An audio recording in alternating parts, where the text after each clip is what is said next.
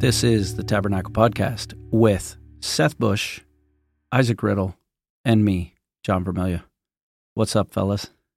Living the dream. It is. The winter wonderland of Michigan has finally arrived. Coming on down. I love it. Oh, yeah, we got hammered. You find out about people, though, with these snowstorms, because it's like, the roads were so bad. I couldn't believe it snowed in Michigan. I know. It's like it's more like, can you believe it didn't snow? That's right. In Michigan. I have a rust bucket of a truck, but it does have four-wheel drive, so we're surviving right now. It's good.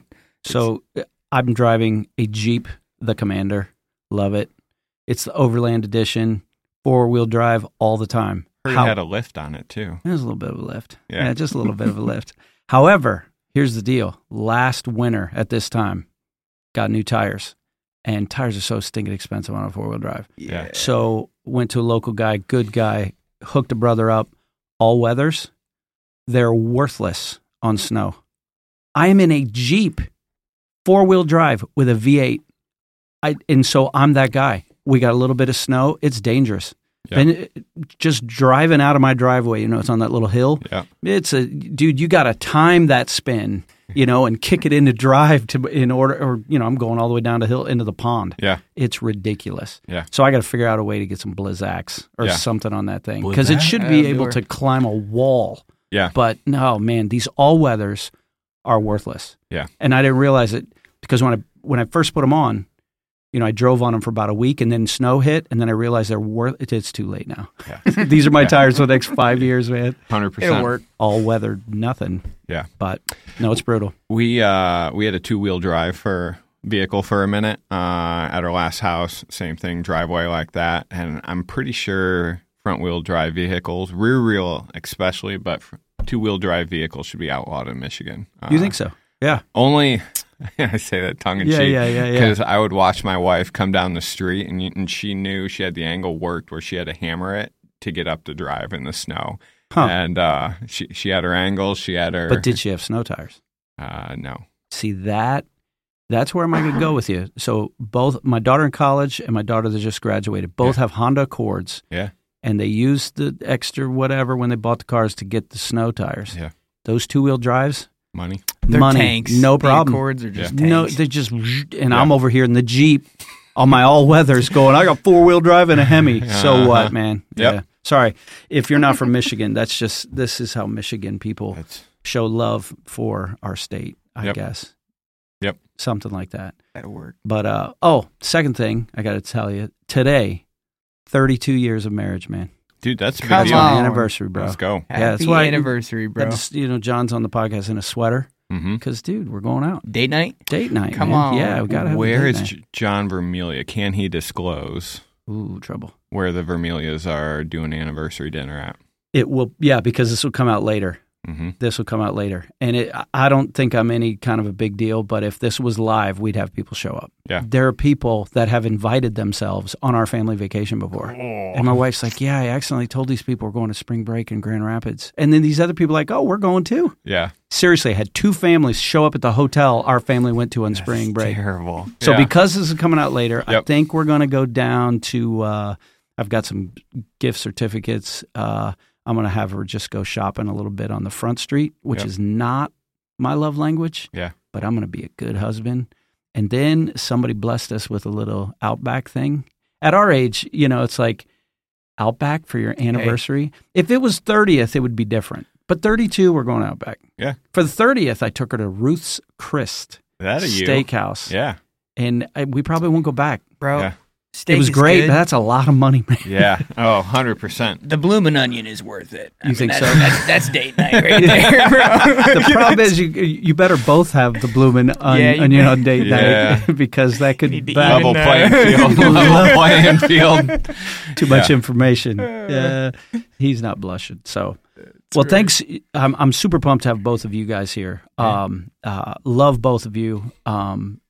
Seth, for those of you that don't know, is our Manistee campus pastor, and Isaac is our Cadillac campus pastor, which will be launched in just a few weeks. Yeah. And so today, what I wanted us to talk about is the challenges of being a multi-site church.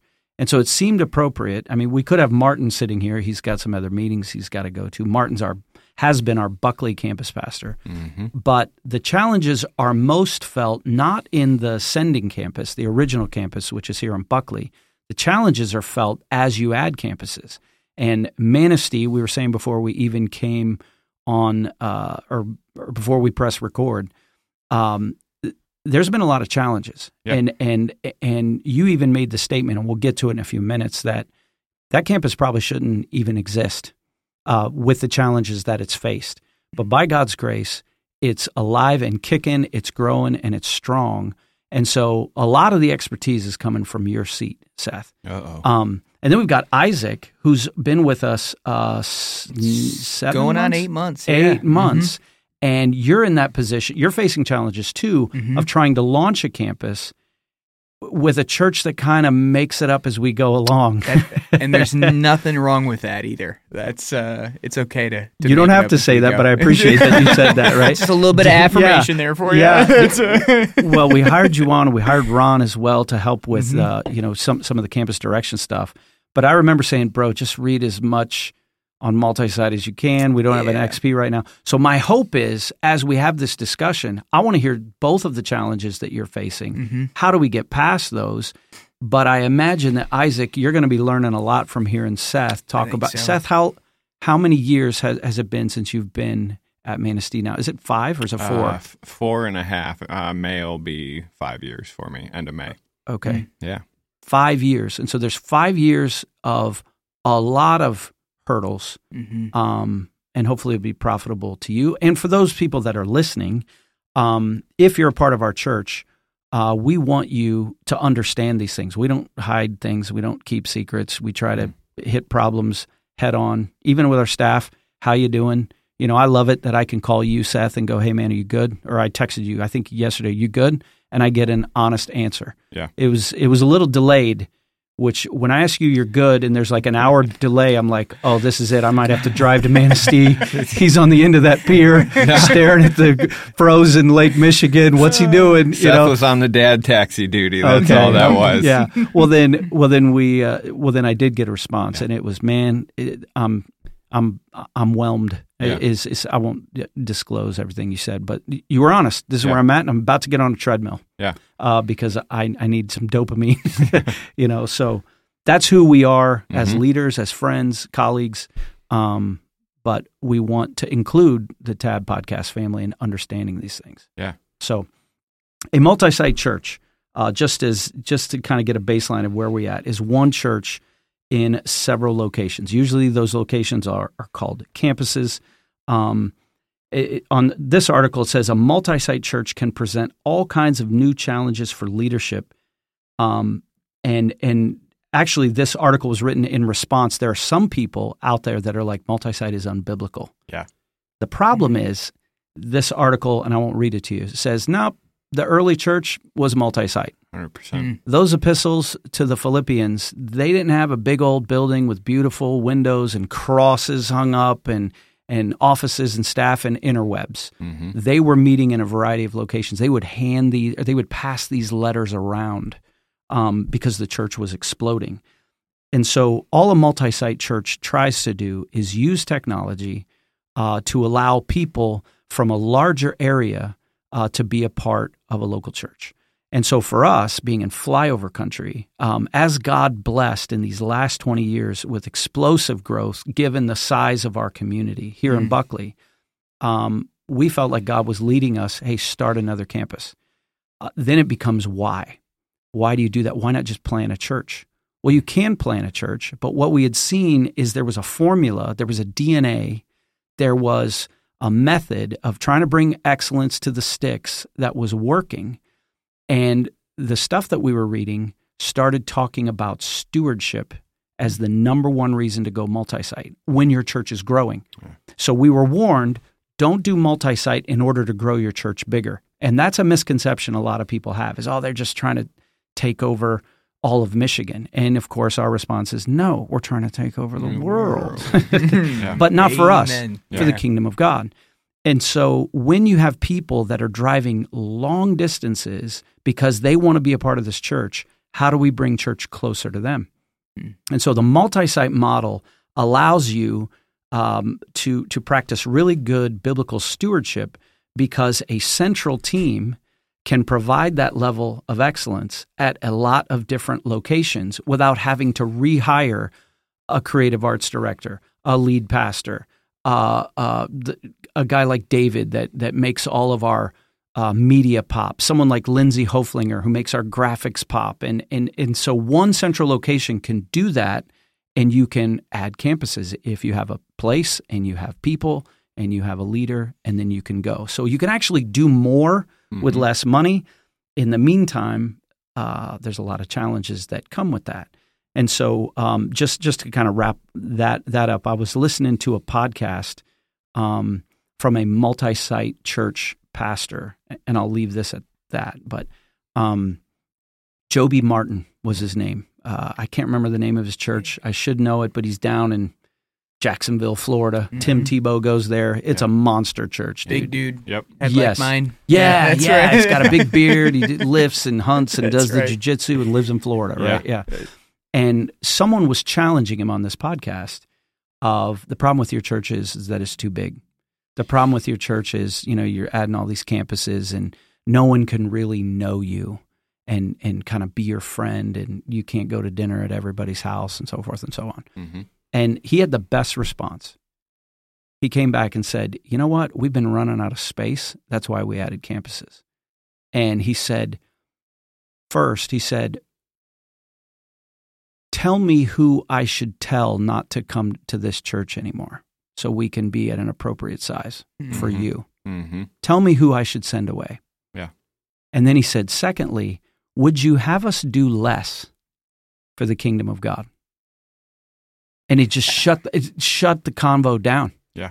And then the guy was like, you're right, I'm wrong. Now let's talk about your church. Yeah. Yeah. And so it went in a completely different direction. When he said that, it was a huge blessing to me because, we're trying to be ambitious for God. Mm-hmm. Yeah.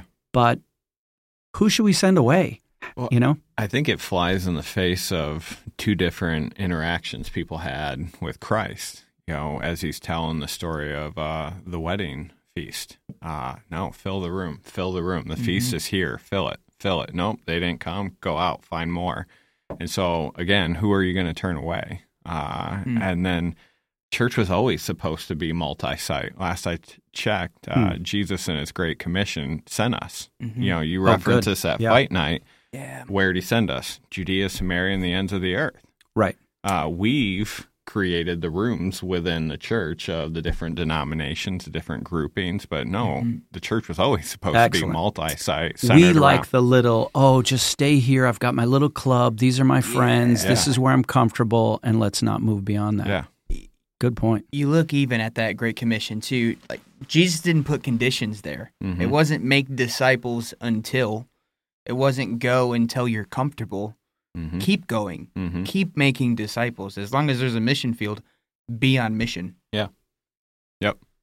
I like it. So we're doing it. I don't want to scare anybody. We're not making any promises, but we haven't even opened Cadillac yet as far as recording this podcast. Man, we were down there last night doing that little cleaning night. And the screen, dang, it is popping. I want to watch the Super Bowl there. We have seen Star Wars on it already and full approve. Oh, it's full approve. And the sound system. So, Tab family, you need to know, Matt Hughes, our tech director, he does not want he doesn't want public accolades. He was not on our staff when we built T2.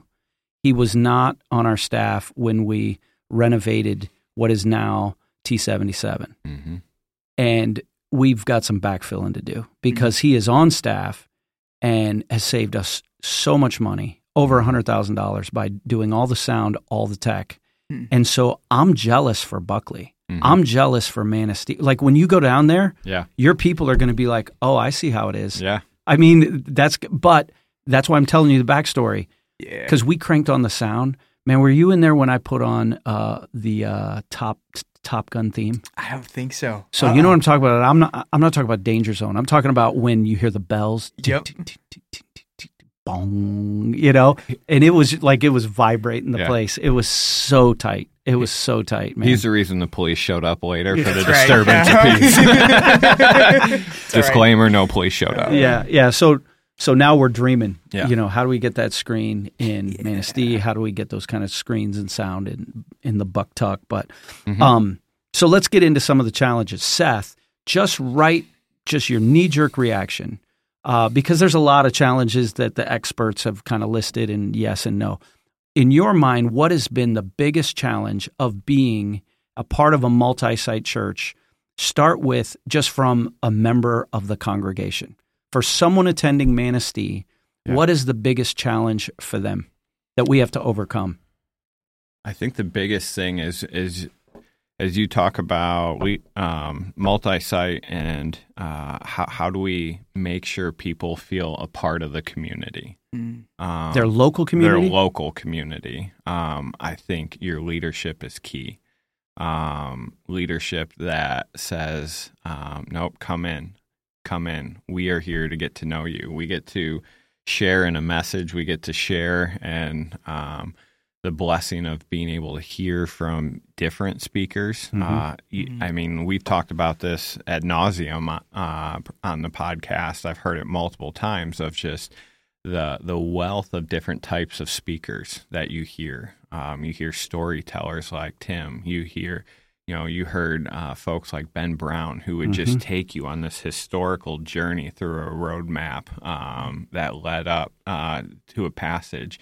You are dynamic in terms of the comment I hear on you is I'm so glad that difficult passages can be approached with clarity and honesty. And it's approachable even from folks that as we hit tough messages, different points of view, no one walks out of the room. Like mad. Yeah. Yeah. And that tells me we're approaching the truth in a way that people are having to consider it, having to ask the question. And so that leadership to me is just, do we have leaders, and that goes to paid and unpaid, that just want to keep welcoming people in? There's a place for you here. So that's the gathering piece. But you're saying then the challenge is after they've come around that to actually, like, how is that a challenge then going into their community? I think or how have you seen it? Yeah. I think the biggest thing is you have to become part of that community. You have to, it can't be the Ponderosa, come and get it. We've got the buffet for you. But it's got to be, yes, our main campus is in Buckley, but the Tabernacle loves Manistee. The Tabernacle loves Cadillac. We are pumped to be a good neighbor in our community, a good servant in our community. I love the fact that I have to return a call because a guy's struggling to find a supervised visit with his grandchildren because of just some family dynamics going on. He called the church and just said, can that be a local meeting spot? Because we're having a problem other places finding cool. Let's sit down and look at how do we connect that. Yeah.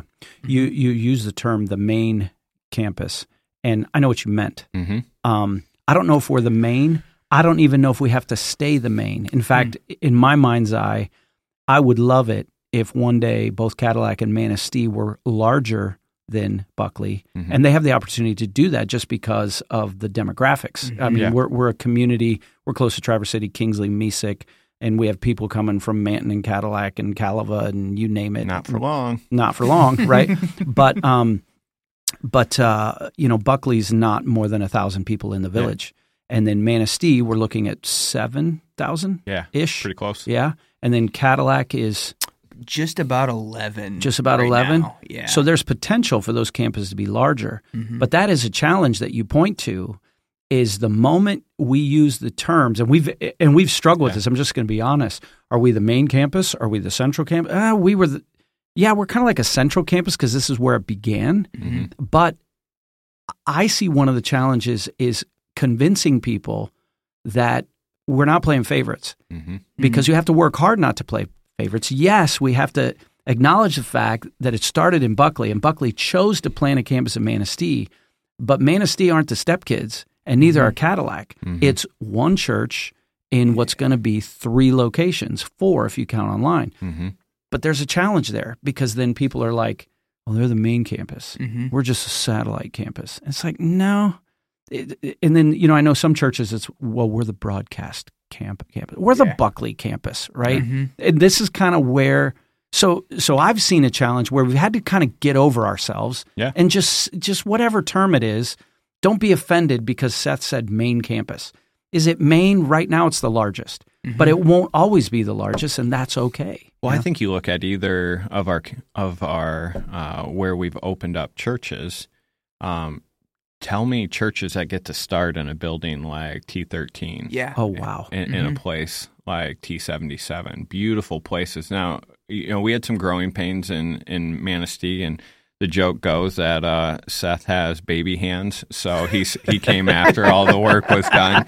Well, dude, that's not fair. No. But I play into that because I play into that, and that's fine. It's good banter. But man, like the blessing of being able, like that's your first church home, to walk into an atmosphere where.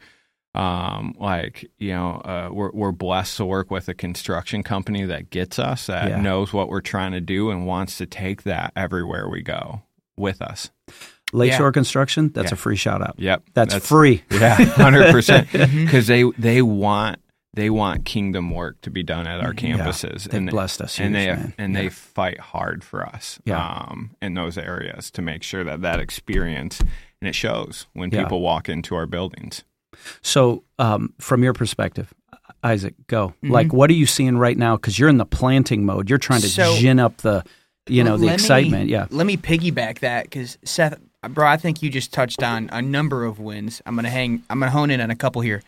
If there's a church staff member or a pastor that's listening right now, like you think about the church world, there's not a church out there. Let me rephrase because I don't want to assume. There probably shouldn't be a church out there that isn't passionate about growing and going to some extent, right? And with the idea of expansion, you have this opportunity to go, to plant, to disciple more people. But I know a lot of church planters, that have started from quite literally the ground up, right? Like themselves. And maybe they formed a key you team. Mentioned that last night, it's and that's work, right? Like we have to figure out what is this church about? Where are we going to gather? Who's the congregation? Who's the staff? I mean, budgets, structure, everything that you're thinking about building from the ground up. Whereas in a multi-site setting, at least this is my experience, some of that was adopted, some of that was inherited. Right out of the gate. And I don't say that to point out, haha, look at us, like we've got it made. It's just like, this is what you're experiencing. As a pastor, bro, I rejoice in that every single day. Like that's such a win because there were so many things that people did the work for that we got to receive as a blessing. And it was, there were a lot of things we didn't have to do, or at least I didn't have to do from the ground up that saved the day. Right. So, Well, one of the really cool things, and we've said this before, but you have been one of the easiest merges. I know that's what we call our, our little membership thing. If for people that are new to the church, but Isaac has just merged really well because you've been an adopter, and you're like, their vision has changed lives. I can get behind that. Their mission is to love God, love people, make disciples. I can get behind that. Deal. And then it's like, and then just picking up the DNA because you're a humble guy and you're a fun guy, you're a passionate guy, and you love people. And, I'm just even watching you in meetings, like you're picking up our language, you're picking up, here goes Tim, and when Tim goes, you just let Tim go because there's going to be some wisdom and there's going to be some barbs, but you're going to take it, Good. Yeah. But to your point, it's like these campuses aren't franchises, so to speak, because every church or every campus is going to have its own flavor. But the elements of the DNA are going to be similar. And I wonder if some of our growing pains, to go back to Manistee for a minute, early on there were people still getting to know the DNA. There were staff getting to know the DNA. You said leadership is everything. And it isn't just leadership at the central campus. Leadership at the campus is just as or more critical. Yeah. And before we started with the podcast, you were saying that Manistee probably shouldn't be here because early on we took 2 gut punches, just bam, bam, and that was before the pandemic, of which will not be named. Yeah. So I don't know. You want to speak to that of why leadership at the campus is key? Yeah, and that one and even just to clarify a little bit, that's the leadership I'm talking about. That person that knows that, because there's a little bit of island sitting at a new campus, right? So we are part of a wider multi-site church, but there's still the ability, like, man, that deep community isn't there yet here, and we're working on it, we're growing it, and just to have that person that says, okay, like, I'm fighting that, I'm going to go back to where I know I've got some home and some community at the Buckley campus.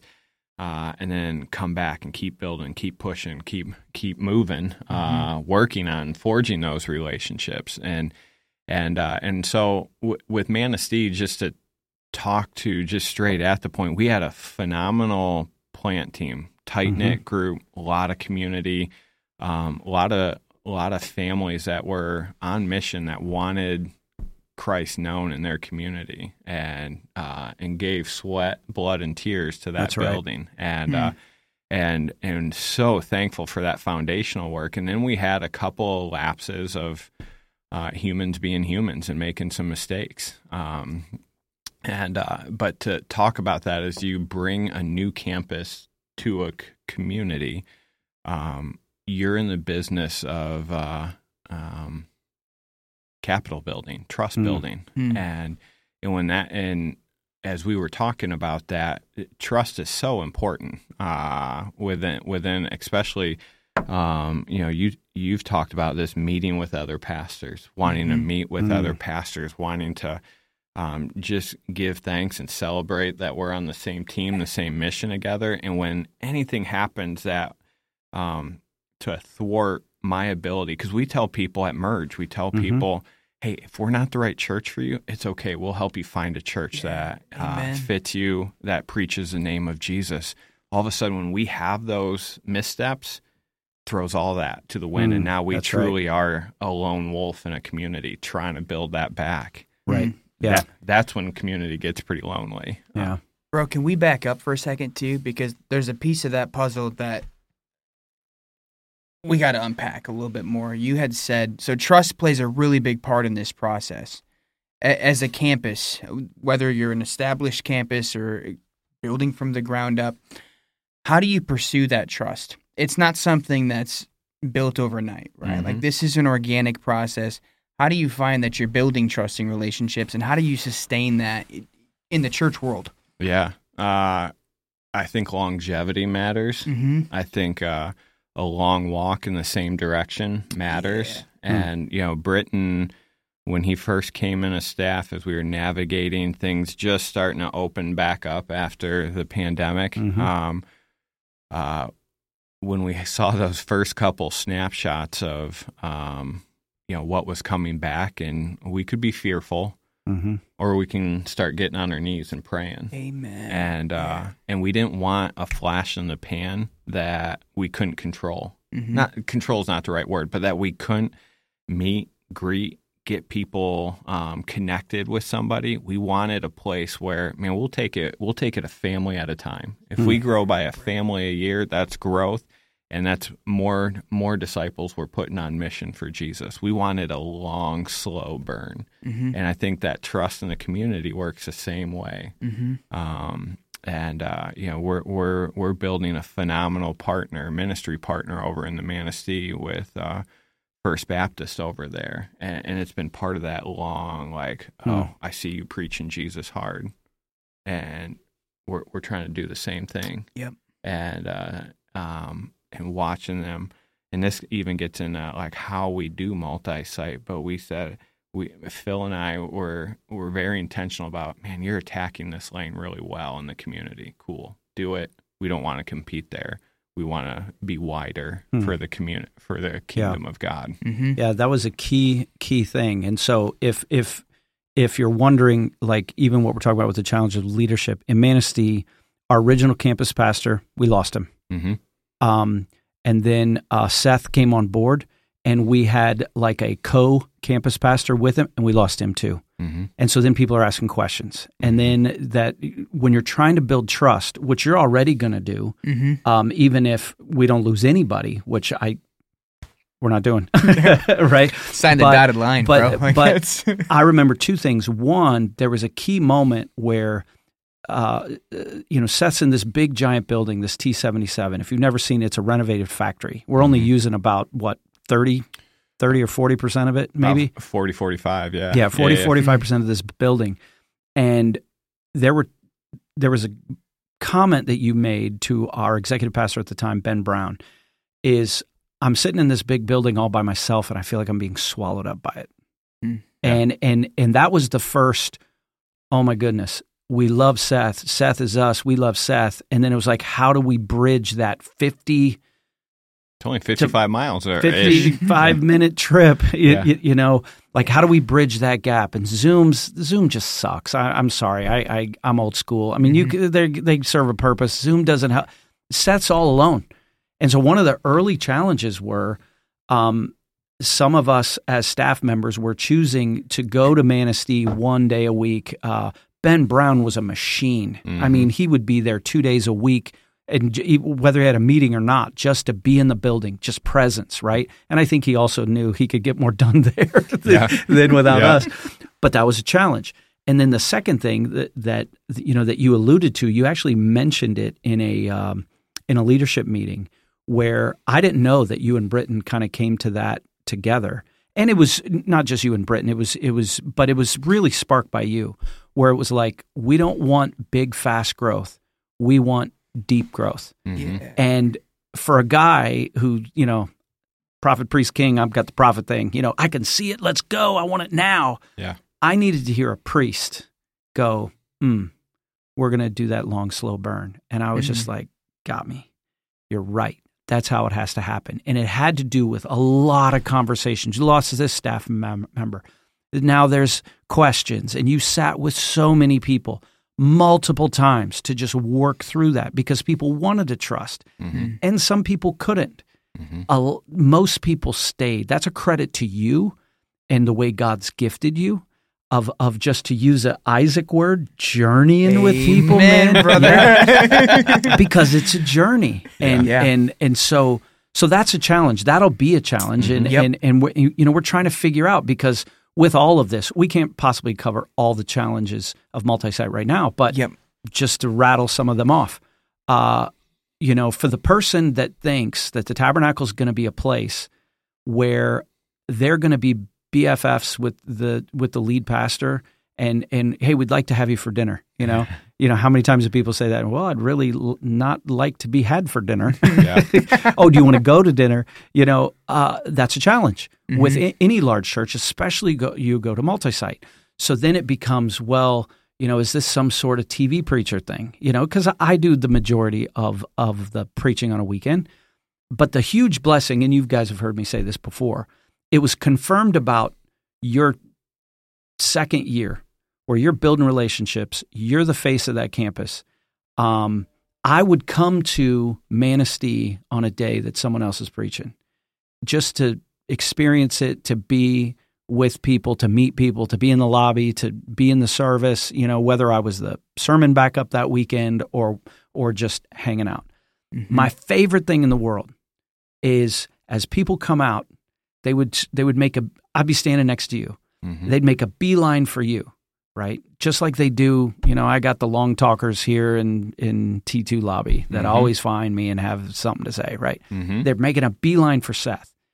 Then they see me and they'll go, oh, you're that guy. And then it's like, hey, nice to meet you. They'll shake my hand, say something like, you're shorter in real life.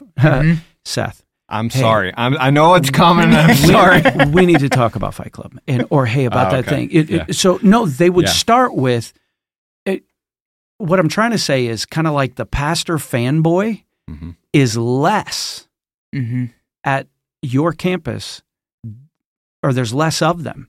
They're appreciative, they're kind, they're respectful, they're grateful, and they're encouraging to me. but you're their guy.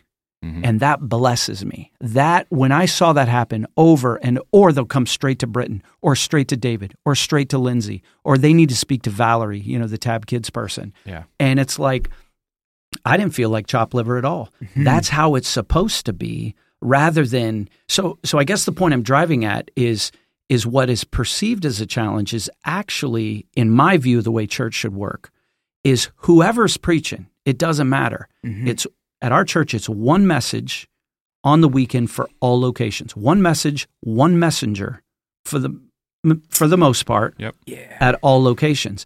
And then people are less attached to that guy emotionally, and they're more apt to go to the leadership of their campus, which is how it should be at a church. Yep. So what is perceived as a challenge, and it isn't perfect. There's some people that are like, I'm just not going to, I'm not going to go to a service and watch it on a screen, even though the people are live, the coffee's live, the worship's live, your campus pass, everything's live. It's just the teaching's not. But I don't like it on a screen, but I'm going to go home and watch the football game on a screen. Yeah. Right? Yeah. Bro, there is so much to be said there too, and I think one of the big takeaways too is relationships really do matter. Like you go to any piece of scripture where Paul talks about the church, and he has so much to say about being the body. Seldom is he talking about the person that's whatever, leading worship or preaching, but what does it look like to be the body? And I feel like this is kind of one of the hot button issues in the multi-site world, but there are conversations that we have with people, even myself recently. And if you're listening right now and we had one of these conversations, I love you. All right? Yeah. I love you. We're not going to share names. This is an observation. It's all. But we have conversations where that comment does come out. I don't know how I feel about the preaching thing, the screen thing. And we have heard the words before. If I can go to church and I can watch it on a screen, well, I could probably do that in my bedroom. I could probably do that in my living room. Tell me who's sitting in that living room with you when you're doing that, though. Boom, nailed it. Because there's a huge piece of the body that's being completely missed there. And that's not a slight against anybody. I understand why people think that way, but what place have we given the church body deep-rooted relationships in our lives? Right. That's where we're going to find. So I'm so glad that you brought that up, because we're not just talking about what we've learned from Manistee, because we've learned a lot, and we didn't give you a ton starting up in Cadillac. You're forgiven. But you've reminded me of a core issue. And so if we go back 2,000 years, so we said at the beginning, essentially, we believe most of the early church were multi-site. You're the church in Ephesus, okay? And Paul planted you, and Paul was your guy, or a better example would be Corinth, right? Where that was a massive city, and that church grew, and it had some jacked up issues. They had all kinds of stuff. I won't break down Corinthians.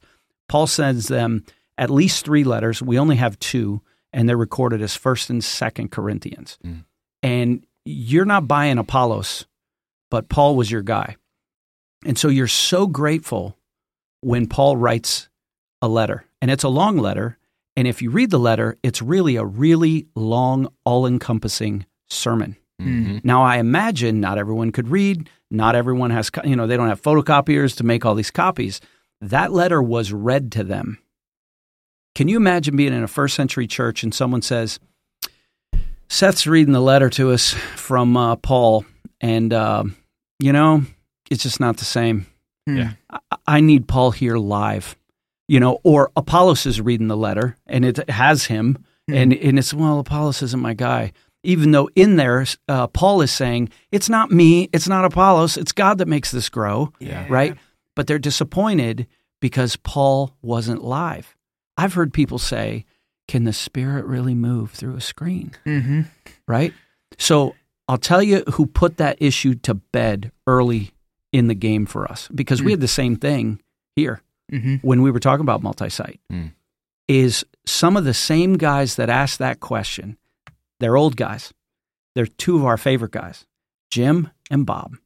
And Jim and Bob are 2 retired dudes that have been on the board, and they care about this church more than anybody. Well, they're snowbirds. And down in Florida, they started attending it. One of them started attending a multi-site church that the teaching was on a screen. Another one was attending a mega church where they had screens, and the auditorium was so big, the camera would shoot the pastor's face up on the screen for those people in the back row. Yeah. Both of them come back from Florida, and they go, we need to do this multi-site thing. These old as dirt bros, they became the biggest advocates because the guy going to the multi-site church was like, it's a non-issue. I like it better because I can always see. Yeah. And the other, the other dude that went to the mega church with a screen goes, even though he was live right in front of me, my eyes went to the screen because I could see better. Yeah. And they were like, it's a non-issue. They became the biggest champions for us. But it plays back into that thing.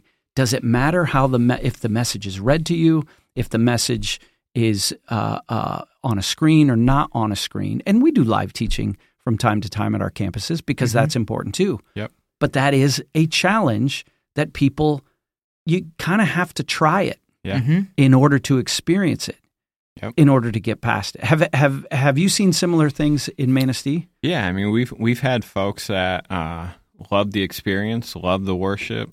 They enjoyed the message, but for whatever reason, the screen was a hang-up, and they went and found a different church. Okay, cool. That's fine. Yeah. We're not the church for everyone. Yeah. You're allowed to be convicted. Yeah. However you're convicted. Yeah, absolutely. But I think that it's also trusting, Christ again, where 2 or 3 are gathered. Yeah. Right. Yeah. Amen. And amen. Well, even to the point that you were making about, can I just do that at home? Yeah. I think when people have that attitude, they have the wrong attitude about church. Yeah. Because, yes, the Bible, God's Word, is central to the service. I'm not going to deny that. It's central. It's not is it the most important? No, it's central. It's not. I'm not going to say it's the most important because the community is important. The elements of a worship service are the preaching of God's Word, the praise of God with singing, prayer, the fellowship, and sacrifice. We bring our offerings, and sacraments, where a church has baptism and celebrate the Lord's Supper together. Yeah. So if the most important thing is that guy is live, you're negating all those other things. You're negating. This is the same beef I have with people that when the sermon's done, they walk out before the last song.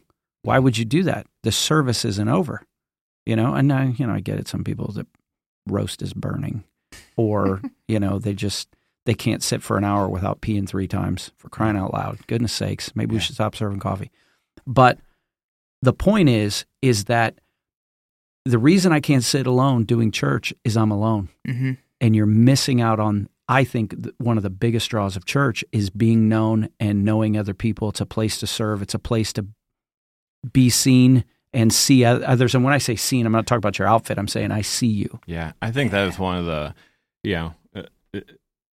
good, bad, or indifferent. We learned some things through the pandemic. And I think a lot of people, now will that lesson stick? I think it's the very reason why people walked back in, sometimes a year after we were back open, in tears. I didn't realize how much I miss this. Yeah. What I thought was a duty is something that it had a lot more benefits than I. Because you said you were saying it like you're right. You can sit at home.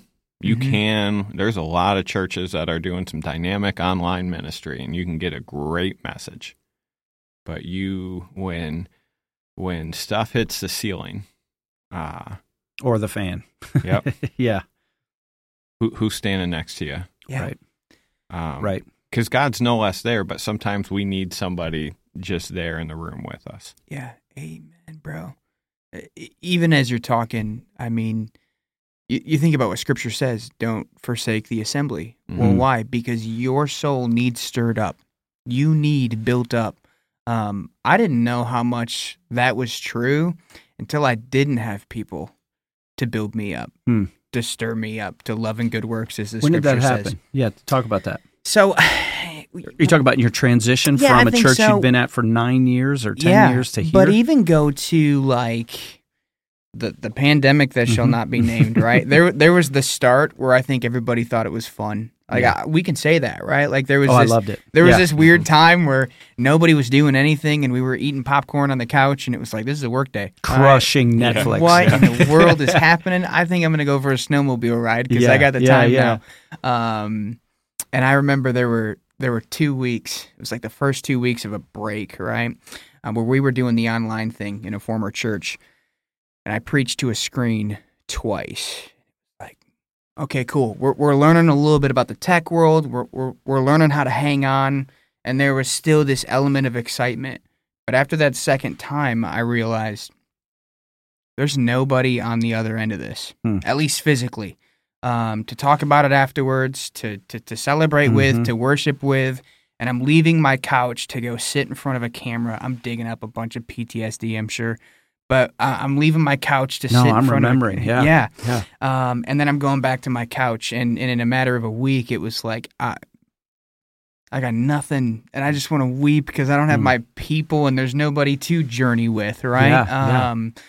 You become an island really quickly. Yeah. And I think that's one of the reasons Scripture says, do not forsake the assembly, because quite literally, whether you're introverted, extroverted, whatever, you were built for it. God built you for relationship, and this is where we get it. Is the church, is the body. So that's well said. And you know, I even think that my pandemic experience was probably muted compared to most because we have 5 children. Our oldest is married, and so there were 9 of us that were hanging out a lot at our house.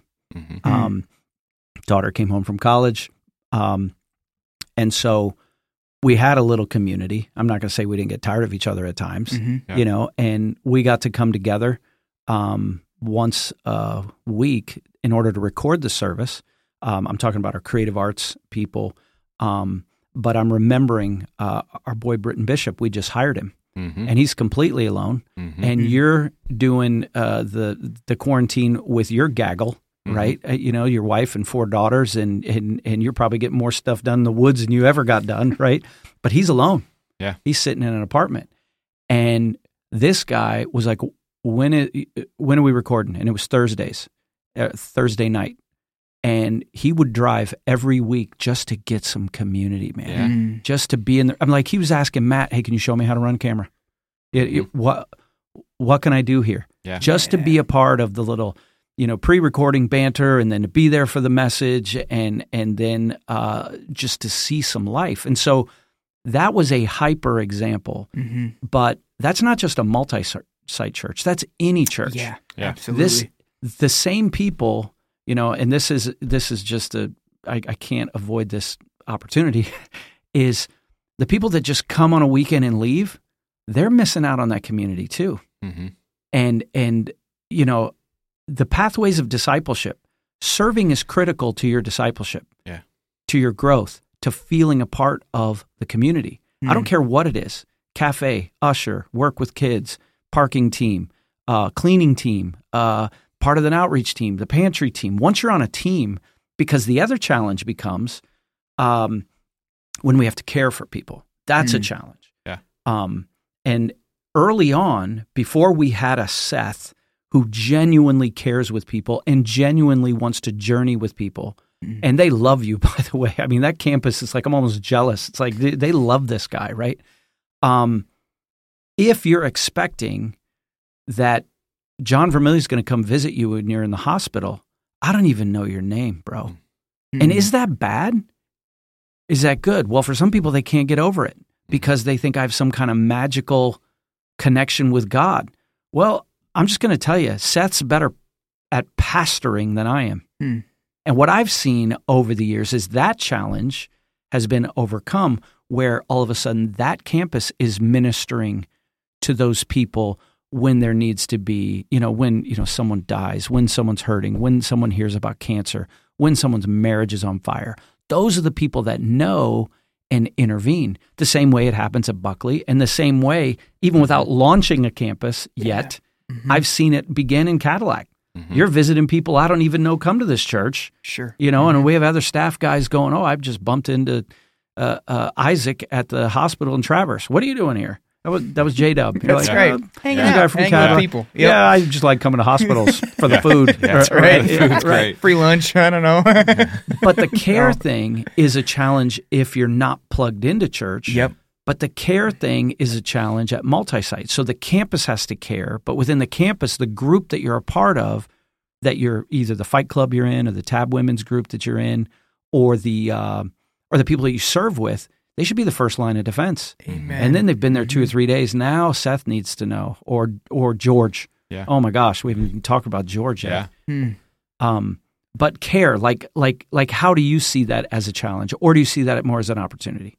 Yeah, I think it's an opportunity because even, you talk about like there's people Isaac are meeting with that you don't even know attend the church. There's needs that happen at our campus that you're completely unaware of. And those are good problems because that even happens within our own campus. Like as we get people, my goal is to make church as big as your Tab Women's group, as your fight club. And in terms of like, man, you've got pastors around you. Yeah. 100%. Like those emergencies, like call, we want to come. But I find that like we have a gentleman going through a cancer diagnosis right now, and yet it's her women's group that keeps showing up with meals, keep showing up for moments of encouragement, keep showing up. And so the gentleman's wife is plugged in, and they're providing that. Yeah, and so all of a sudden, like, am I checking in? Yeah, but there's so much care going on right there. We were completely cared for, Seth. Cool. Good Great. job. The church, right church being the church. God wins. Yeah. To me, like that's church. Right. Yep. I love it when people take up that role of pastoring their fight clubs. Man, hey Seth, we want you aware of this. We got it. Awesome. Love it. Good job. Good job.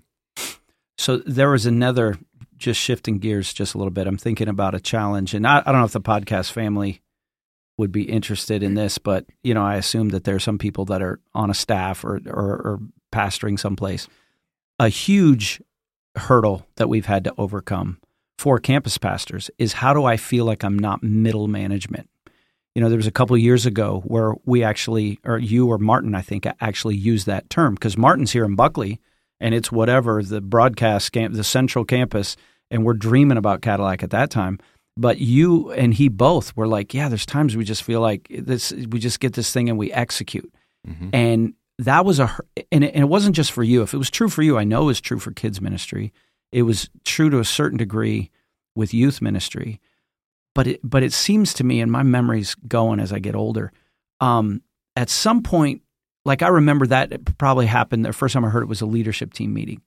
But then kind of shifting and saying, okay, do we need to rewrite job descriptions or what is it? But I would never want a campus pastor to feel like he's some sort of middle management being dictated to. Instead, it was, how do we ride that line of, we are a campus in Manistee, and our job is to love God, love people, love this community. And for you to feel the freedom to lead that within a larger structure. And some of it was trying to, like I know from my perspective, is get Seth away from feeling that that he didn't have freedom to lead, and to say, look, Manistee, we're still within these guardrails, but we're going to kind of move in this direction. And you spoke to that a little bit when you said, hey, or that conversation that you and Britton, we wanted to lead the charge in loving our community and to stop thinking of, hey, Buckley, come and tell us how to love Manistee. Instead, no, this is my thing. My thing is to love this community well, because it seems like there's been a shift. Like and maybe I'm wrong, and you're free to say, nope, I still feel like middle management. But how did that shift for you? Because it all comes back to your leadership there, because I have seen a shift. Well, I think there's two parts of that. Go for it. And one, it's having an executive leadership team that was willing to hear that and to say, what can we do on our part? And then there was some heart checking I had to do within myself. Say, yeah, you could make that true if it's just if you want to make it a plug and play. Go ahead, grow that seed of bitterness; it'll come. Or you can look at the blessing of what we were talking about before. No, I'm bought into this because it's pointed the right way. It's pointed to Christ, and so I'll be the first to say, like, I was wrong. To say that, oh man, we need to be creative in so many different ways. We need to be driving some new and different things at our campus. Or it's like, we could, or there's a pastor that said, smart people create, geniuses borrow. And that ability, like, I know you've hinted at this before, Isaac. My strong suit is not admin work. It's not office. It's not like ground and pounding my brain cells to a pulp so I can try to be creative. No, there's been some best practices established that seem to make it really easy for people to come and hear Christ. So maybe let's just look at how do we make that available for more people? Amen, and can I be a champion of that? And that's something I needed to grow on. And so there's, it's both ways, and I hate saying it comes back to the leadership of that, but it's leadership. Like, am I okay with being a servant, knowing that the people above me have my back, care about my heart, and are doing everything they can to fight for the opportunity to see the kingdom grow in Manistee and Cadillac and anywhere else we call to go. You guys are thinking at levels that I don't have to. And frankly, like, and this is a different conversation, I can't anymore with my head. Like, it's just too many details. So, like, how do I stay in my lane well and love this corner of the tabernacle well? And that I think that hit me for the first time at Basic deep. Was it Herschel talking about the thorn? Yeah. And I'm at a point with my head where it's probably as good as it's going to get post traumatic brain injury. And this is what I'm working with. Sorry, guys. It's like God just knocked all that other stuff out of your head and said, I just want you to love people. And there was this side where, like, I was a guy that never needed to write anything down because I could just remember it. And now I'm fighting to remember something Heather sent me to the basement for. So can I just be okay with my lane and to serve that lane well? It's a massive, you just gave a massive dose of not just leadership, but humility. It's like I want every campus pastor to hear what you just said. Seriously, there's so much wisdom in that, and it's a 10-week sermon series. It really is. Like, I'm not even kidding. It is. What I'm hearing is, okay, one, stay in your lane, but also there's beauty and there's reason for staying in your lane.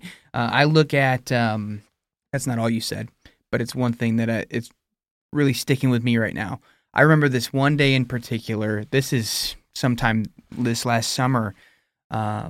There was a day where Ron Lamarand, so he is, for those of you who don't know, Ron Lamarand is the Lammer man. I'm going to get in trouble for saying that. I call him Ronaldinho. Ronaldinho, Lammer man. He is the man. And there was this day in particular where, like, I know he was feeling it because he was just busting things out. I mean, lists, and I'm watching my email, and I'm like, this guy's killing it today.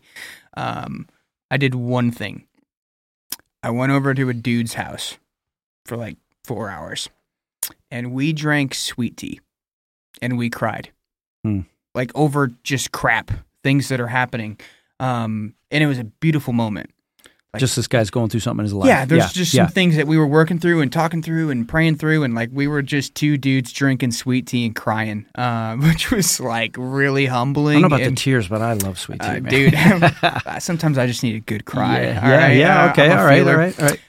But there was, in that moment, like, there was an insecurity. There's a point to this. There's an insecurity in my head as I'm sitting with this dude, and I'm watching my counterpart just kill it. Busting things out and just nailing this list, and I'm like, man, we're building a church, we're building teams. I got schedules, go. I got calendars, we got to do these things, yeah. And I can see it, and these things are coming through, and it was like, but that day in particular, the sweet tea was the important thing for me. Yeah, that was the place that I needed to be. in recognizing that, okay, one, that was where God wanted you to be, and two, that's what God gifted you for. And Brilliant. that's going to be enough today. Mm-hmm. So I say that to affirm what you're saying. Thanks, bro.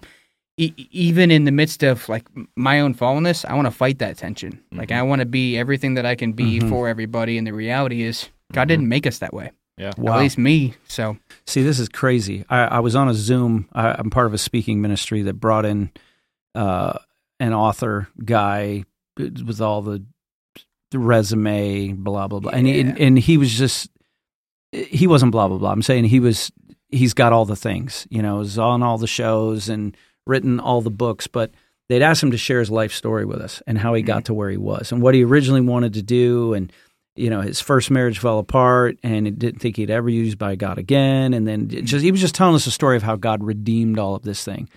And without telling you his whole story, from what you both just said, he put it this way, so much so that I had to write it down because I needed to hear it, but I needed to hear it said that way. And I'd heard it said in a different way.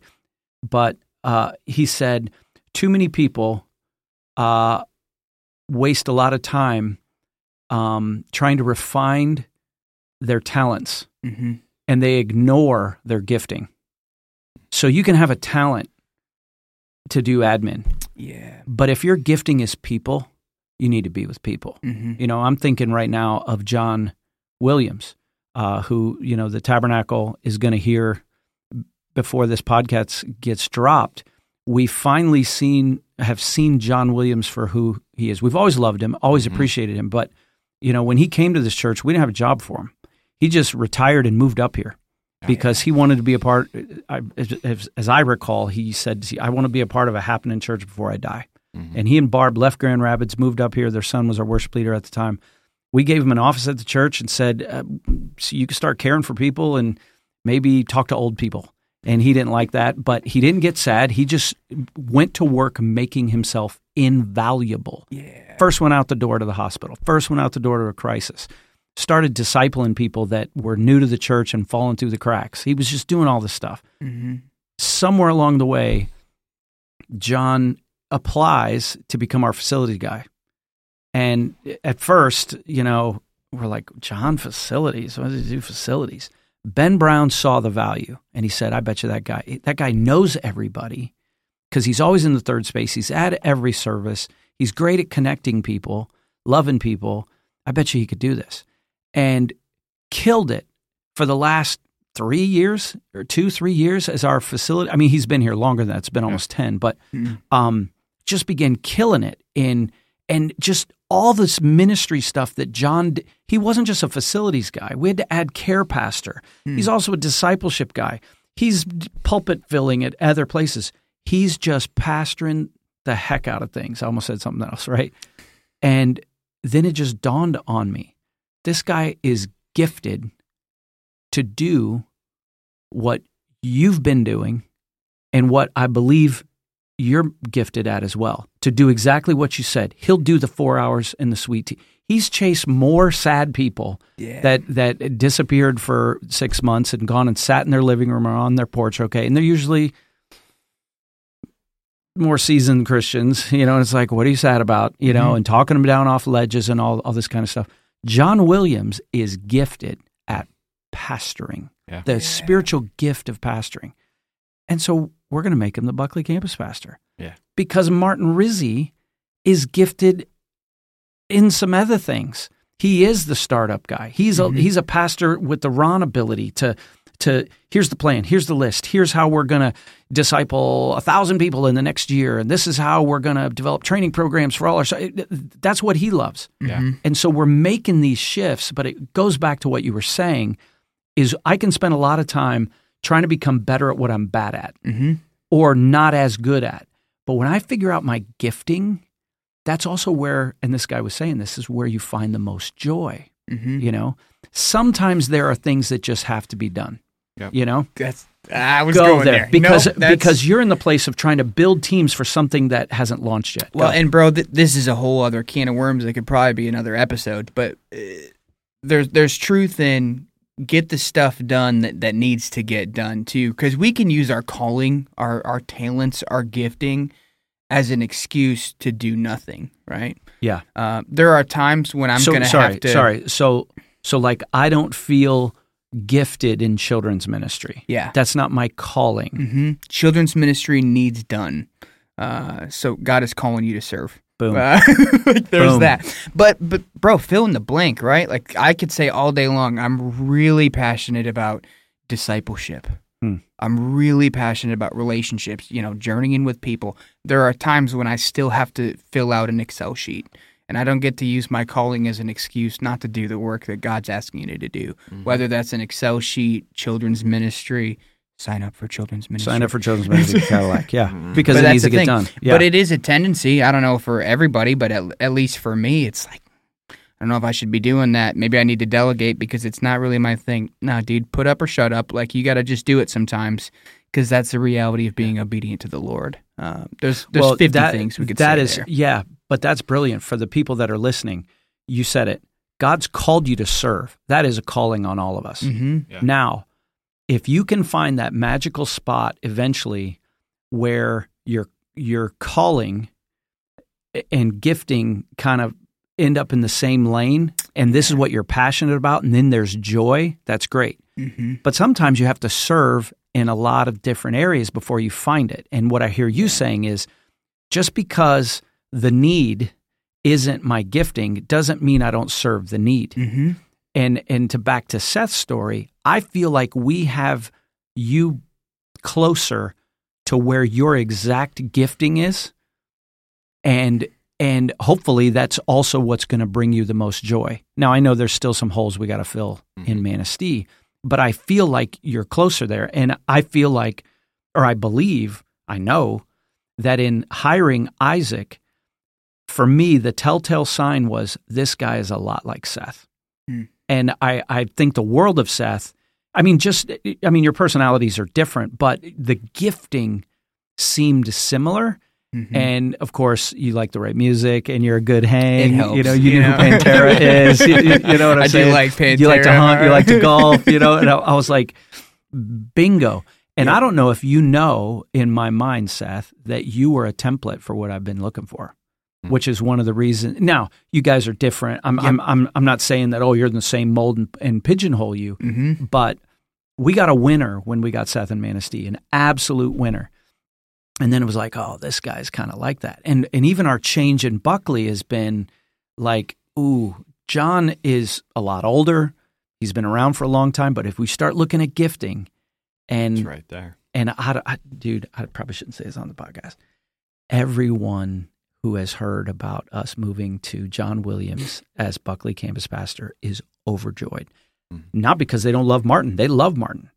They're overjoyed for John. Mm-hmm. His wife sold him out to me when we were at T13 on that work party. Yep. We're scrubbing toilets, me and Barb, right? And I said, "Hey, how does John feel about being the campus pastor?" I can't tell you everything. She said, she didn't use these words, but he's giddy. Yeah, he's giddy. Yeah, but it started with him serving in a lot of areas that he didn't feel called to facilities.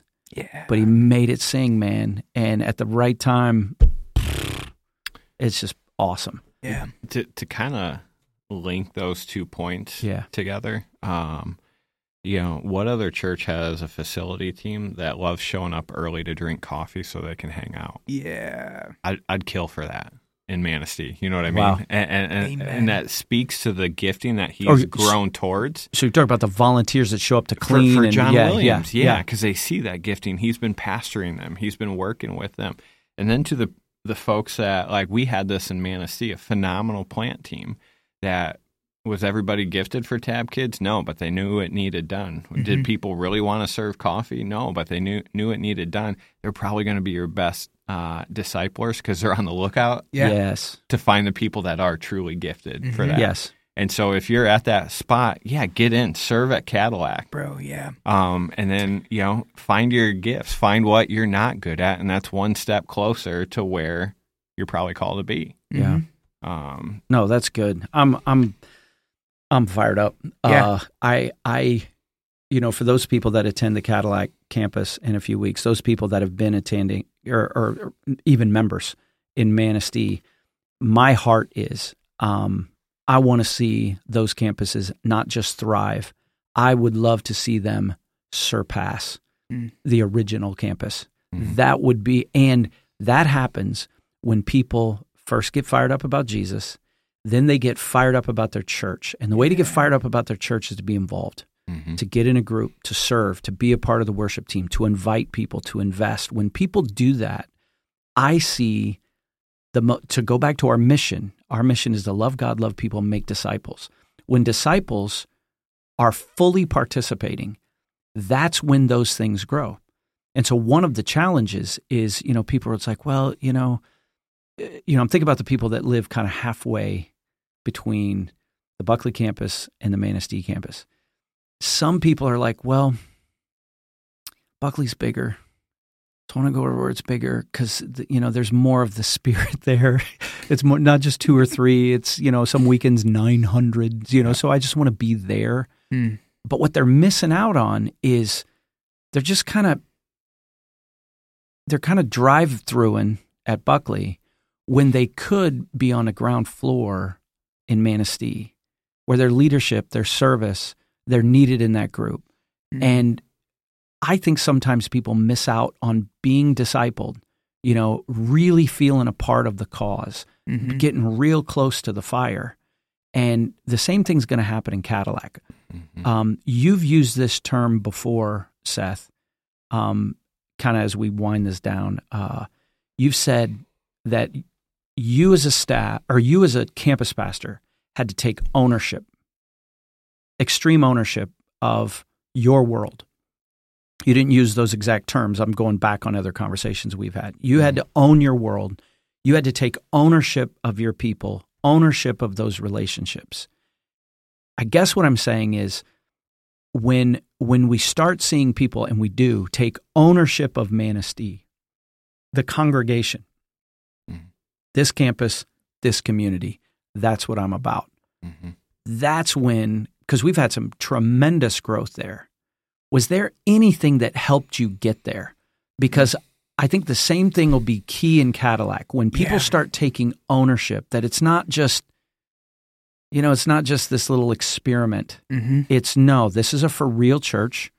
I've said it before, if the landscape changes, worst case scenario, all these churches in 30 years, all these campuses might become independent churches. Great, But was there a key to get there for people? Or do you see it, because it's an ongoing process, of shifting from just, this is a place I come and watch on a screen, to owning it?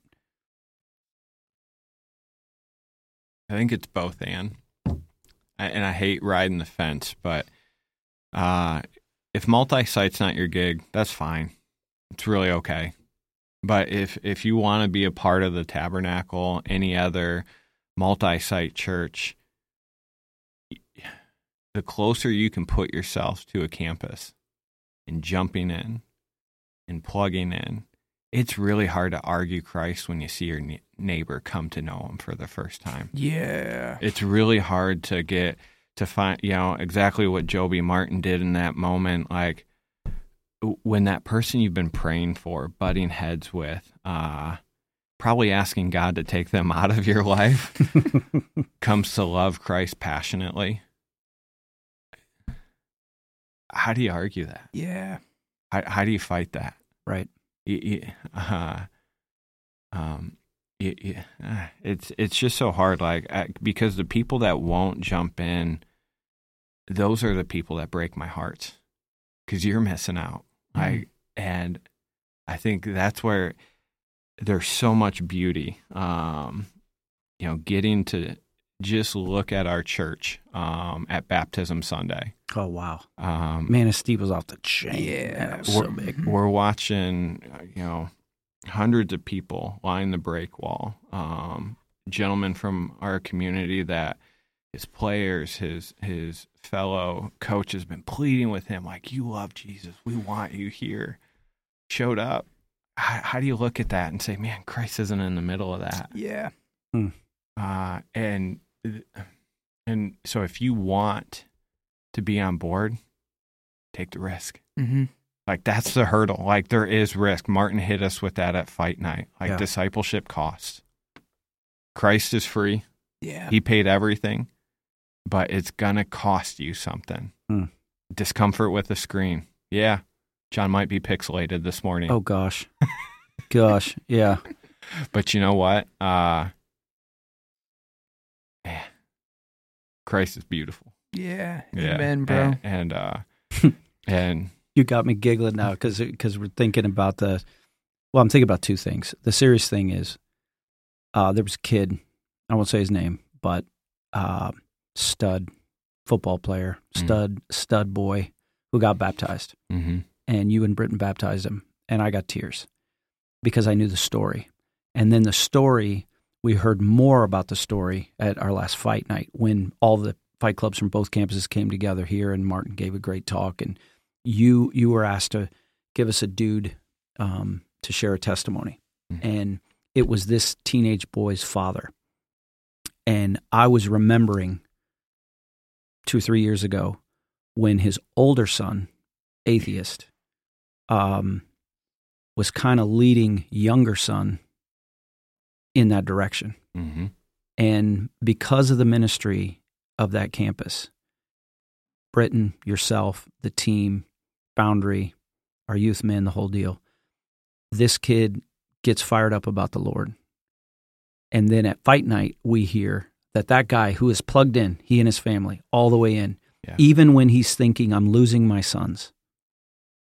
Then we hear the older son gave his life to Christ on Christmas Day. Christmas break. Or Christmas break, right? That same night, that younger son who had been at risk, who was baptized on that Sunday, hands me a letter and says, hey, there's a discipleship opportunity in Colorado this summer that I want to be a part of. Can you pray for me? Mm-hmm. And it's like, bro, you don't have to ask me to pray for you. Of course I'm going to pray for you, but I also know you need money. Yeah. And it's like, yep, the church is going to get behind you, bro. But there was a guy that plugged in, and that was his testimony about plugging in and seeing the faithfulness of God show up with his children. That doesn't always happen. Yeah. But that was a living, breathing example. And it makes the pixelated screens, what we're talking about is, welcome to my struggle, okay? When we first started doing Manistee and they got the nice screen, David Hoflinger comes up to me and says, John, your complexion is, you get a little greasy and a little fired up. Would you be okay if we put some makeup on you? And I said, say that one more time and you're fired. No. The answer is no. Yeah. However, because of the screen, I've had to buy a new wardrobe. Yeah, you have. Solid colors. My wife's given me these print shirts, and I can't tell you how many times, 3 years ago, going out the door, my son, who's running the video most of the time, he's like, Dad, you can't wear that shirt. It's going to make the screen go nuts. Doesn't like the Paisleys, bro. And all of Manistee thanks you, Benji, for the ministry you are doing. So it's like, all right, solid colors, a lot of blacks, a lot of blues, a lot of just plain Jane or whatever. I wore flowers. I don't know. You wore flowers, yeah. We forgot to tell you. That's Work right. in progress, bro. Was his shirt? That's right. Was his shirt on fire there? Oh my God! Was it like spinning? Yeah. You live. We didn't give you the and memo. you learn, yeah. bro. Oh, I forgot about that. Yeah, because you like the sporty ones. Yeah. Listen, every Multisite time challenge. Multisite challenge, it's the real deal, and it doesn't stop either. By the way, I walk in every day, and the first thing I hear is, "Hey, you can't wear that on stage, right?" I'm not on stage. Yeah, you chill. should get. All right. These are the preaching shirts, or right. these are the only ones that we can do. Oh, bro. But some of that takes humility on all of our parts. It isn't just. I mean, we've had to learn a ton.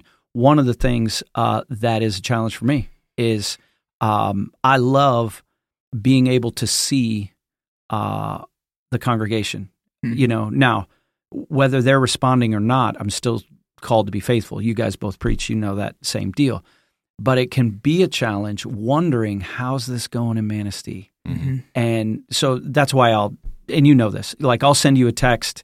I love it when I'll get a text sometimes from Seth between the services that it's just not that I need this, but it's like, you're really connecting this morning, more of the same in the second service, because then I'm getting feedback because I love all of our congregation. And that includes Manistee. That's going to include Cadillac. And so just knowing, eyes on the ground, how is this playing? Is it coming through? You know, and there have been times you're like, say, they're not super engaged, you know, and it's like, okay, these are the challenges because they can see what's going on here. But for those people that have never done multi-site, one of the crazy things I've heard from you is how a congregation will interact with the speaker, even though I can't hear them or see them. Yeah. You've said they'll say amen, they'll laugh, they'll cackle, they'll lean in. They do. Do they raise their hands when I go, hey, by show of hands? Few, yeah. Manastee's a different breed. So is Buckley. You know, I'll say, how many of you are Christians? And 2 hands will go up. I'm like, everybody's going to hell today. All right, we're going to change the message. Yeah. Okay, fine. And then they'll raise it.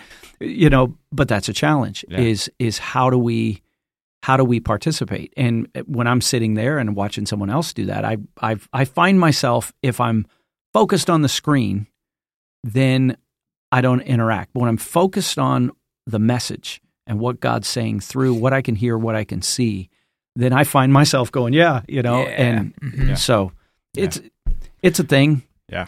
But the thing I've loved about, you know, you asking us even to do this last week, I know we're winding down, is it wrong to be a single site church?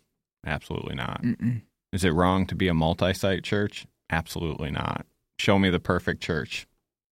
I can't find it. Good luck. Amen, and bro. So, and so, like, I think, are there some blessings of multi-site? Yep. Mm-hmm. Are there some challenges? Yep. The same goes on the other side of the fence, but just when we will own where we're at, it's a pretty fun process. Yeah. The same as it can be being a single campus church. Can be a lot of fun. Yeah. But are you going to plug in and be faithful there? That'd be a big building. Yep. In the same breath, and I'll be quick. I know we got to wrap things up here, but at the end of the day, what are you doing to stay true to the mission and the vision, right? Love God, love people, make disciples. That's what we're about at the Tab, right? I mean, that's it. Love God, love people, make disciples. Is that happening? Done. I don't care about the screen. I don't care about A, B, or C or whatever it is. If you are doing the work of discipleship and people are coming to know Jesus, hats off to you, church. Whoever you are, wherever you are. 100%. Well said. Yep. Yeah.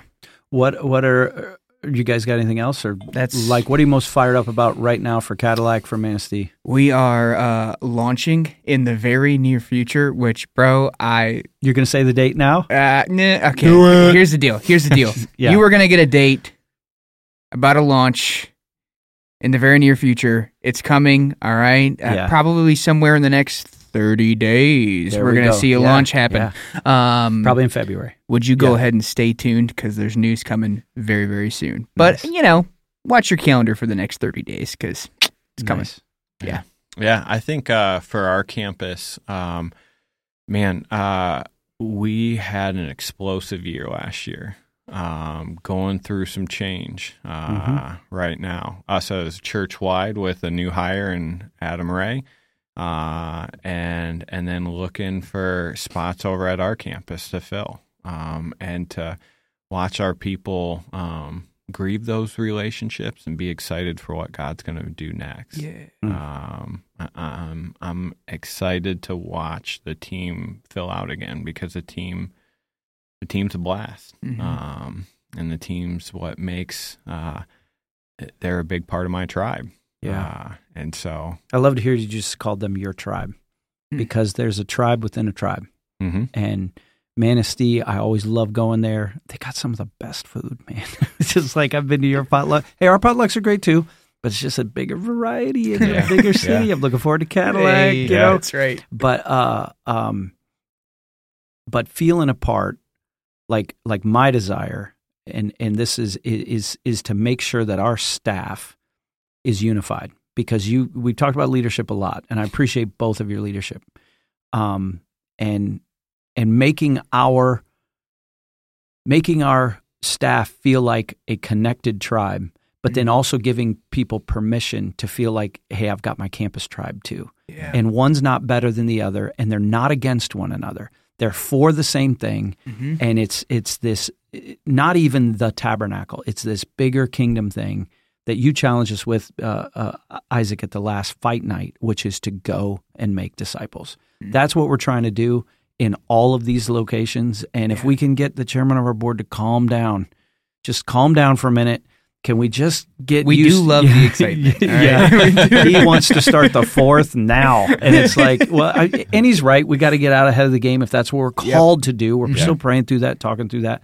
But we're about to be one church in 3. And we know, church, going from 2 to 3, it's going to be a big jump for our staff. It's in some ways, it's going to get easier. Has to. Now the speed of communication is just like, look, it's been decided we got to go. But at the same time, it's going to be more difficult in some other, so there's pros and cons. And so we love change because, I think I put this in the email, is change can be good. It can be fearful or frightening, but we serve an unchanging God. He doesn't change. He changes everything and everyone around him all the time. And so we're flexing with change too. So it isn't just, I got to flex, everything's going to change. And I'm grateful for a creative God that does that, but I'm thankful that there's some things that don't change. His word, his love, his character, his nature, his provision, his strength, and we give him the glory for what's going on here. So that was just a taste of some of the challenges. We didn't even talk about challenges with the staff, challenges with meetings. Light bulbs are already going off now. We might need a part 2. We better stop because we can keep going. But thanks so much. Thanks for coming from Cadillac. Yeah, thanks bro. for coming from Manistee today. Because that's the only reason you came over here today. To see your face. Oh John. Yeah, whatever. Here, buddy. Here. Same room. Glory. Shut up. All right, cut the camera. Benji, thanks for putting up with us, man. Just 3 preachers talking. Can you imagine if we'd had Martin here? Oh boy. Oh, Not gosh. enough words. We would have needed 2 more hours. We needed 2 more hours. So, what are you drinking? Got That's the Celsius. No free shout-outs. Oasis vibe today. I tried that last week. It's good. I haven't found one I don't like yet. Yeah. Celsius, if you're listening, we need to stock up. You didn't have a drink today. Dude, I'm winging it today. Yeah? I did have, so I stopped at my buddy Jim's house on the way up here. Yeah. And he's got this awesome espresso machine. Oh, dang. So he hit me with the cappuccino on the way up. Nice. Any more caffeine and we got to keep rolling. So nothing during the podcast. So yeah, today cool. I was doing the Black Rifle thing. My daughter got me that nice for Christmas. mug. Oh, she was like, Dad, I know you have enough mugs, but this, I was like, new favorite mug? One more. Come on, man. So yeah, that's fueling me right now. So Like it. no free shout outs to Black Rifle Coffee. But we could, do they do the cups? The little K-cup things? Yeah. I need some Black Rifle Coffee or Die K-cup things. Yeah. So I don't have to brew it, because it's not cheap. They're good on a lot of levels. That's Yeah. my backcountry coffee right there, too. Your Black Rifle. They're all over the place. I love it. Got some Christian guys there. So, all right. Well, that's enough for today. Thanks again for being here, Benjamin. Bro. Thank you. Until next time, podcast family, this is Isaac, Seth, Benjamin, and myself signing off.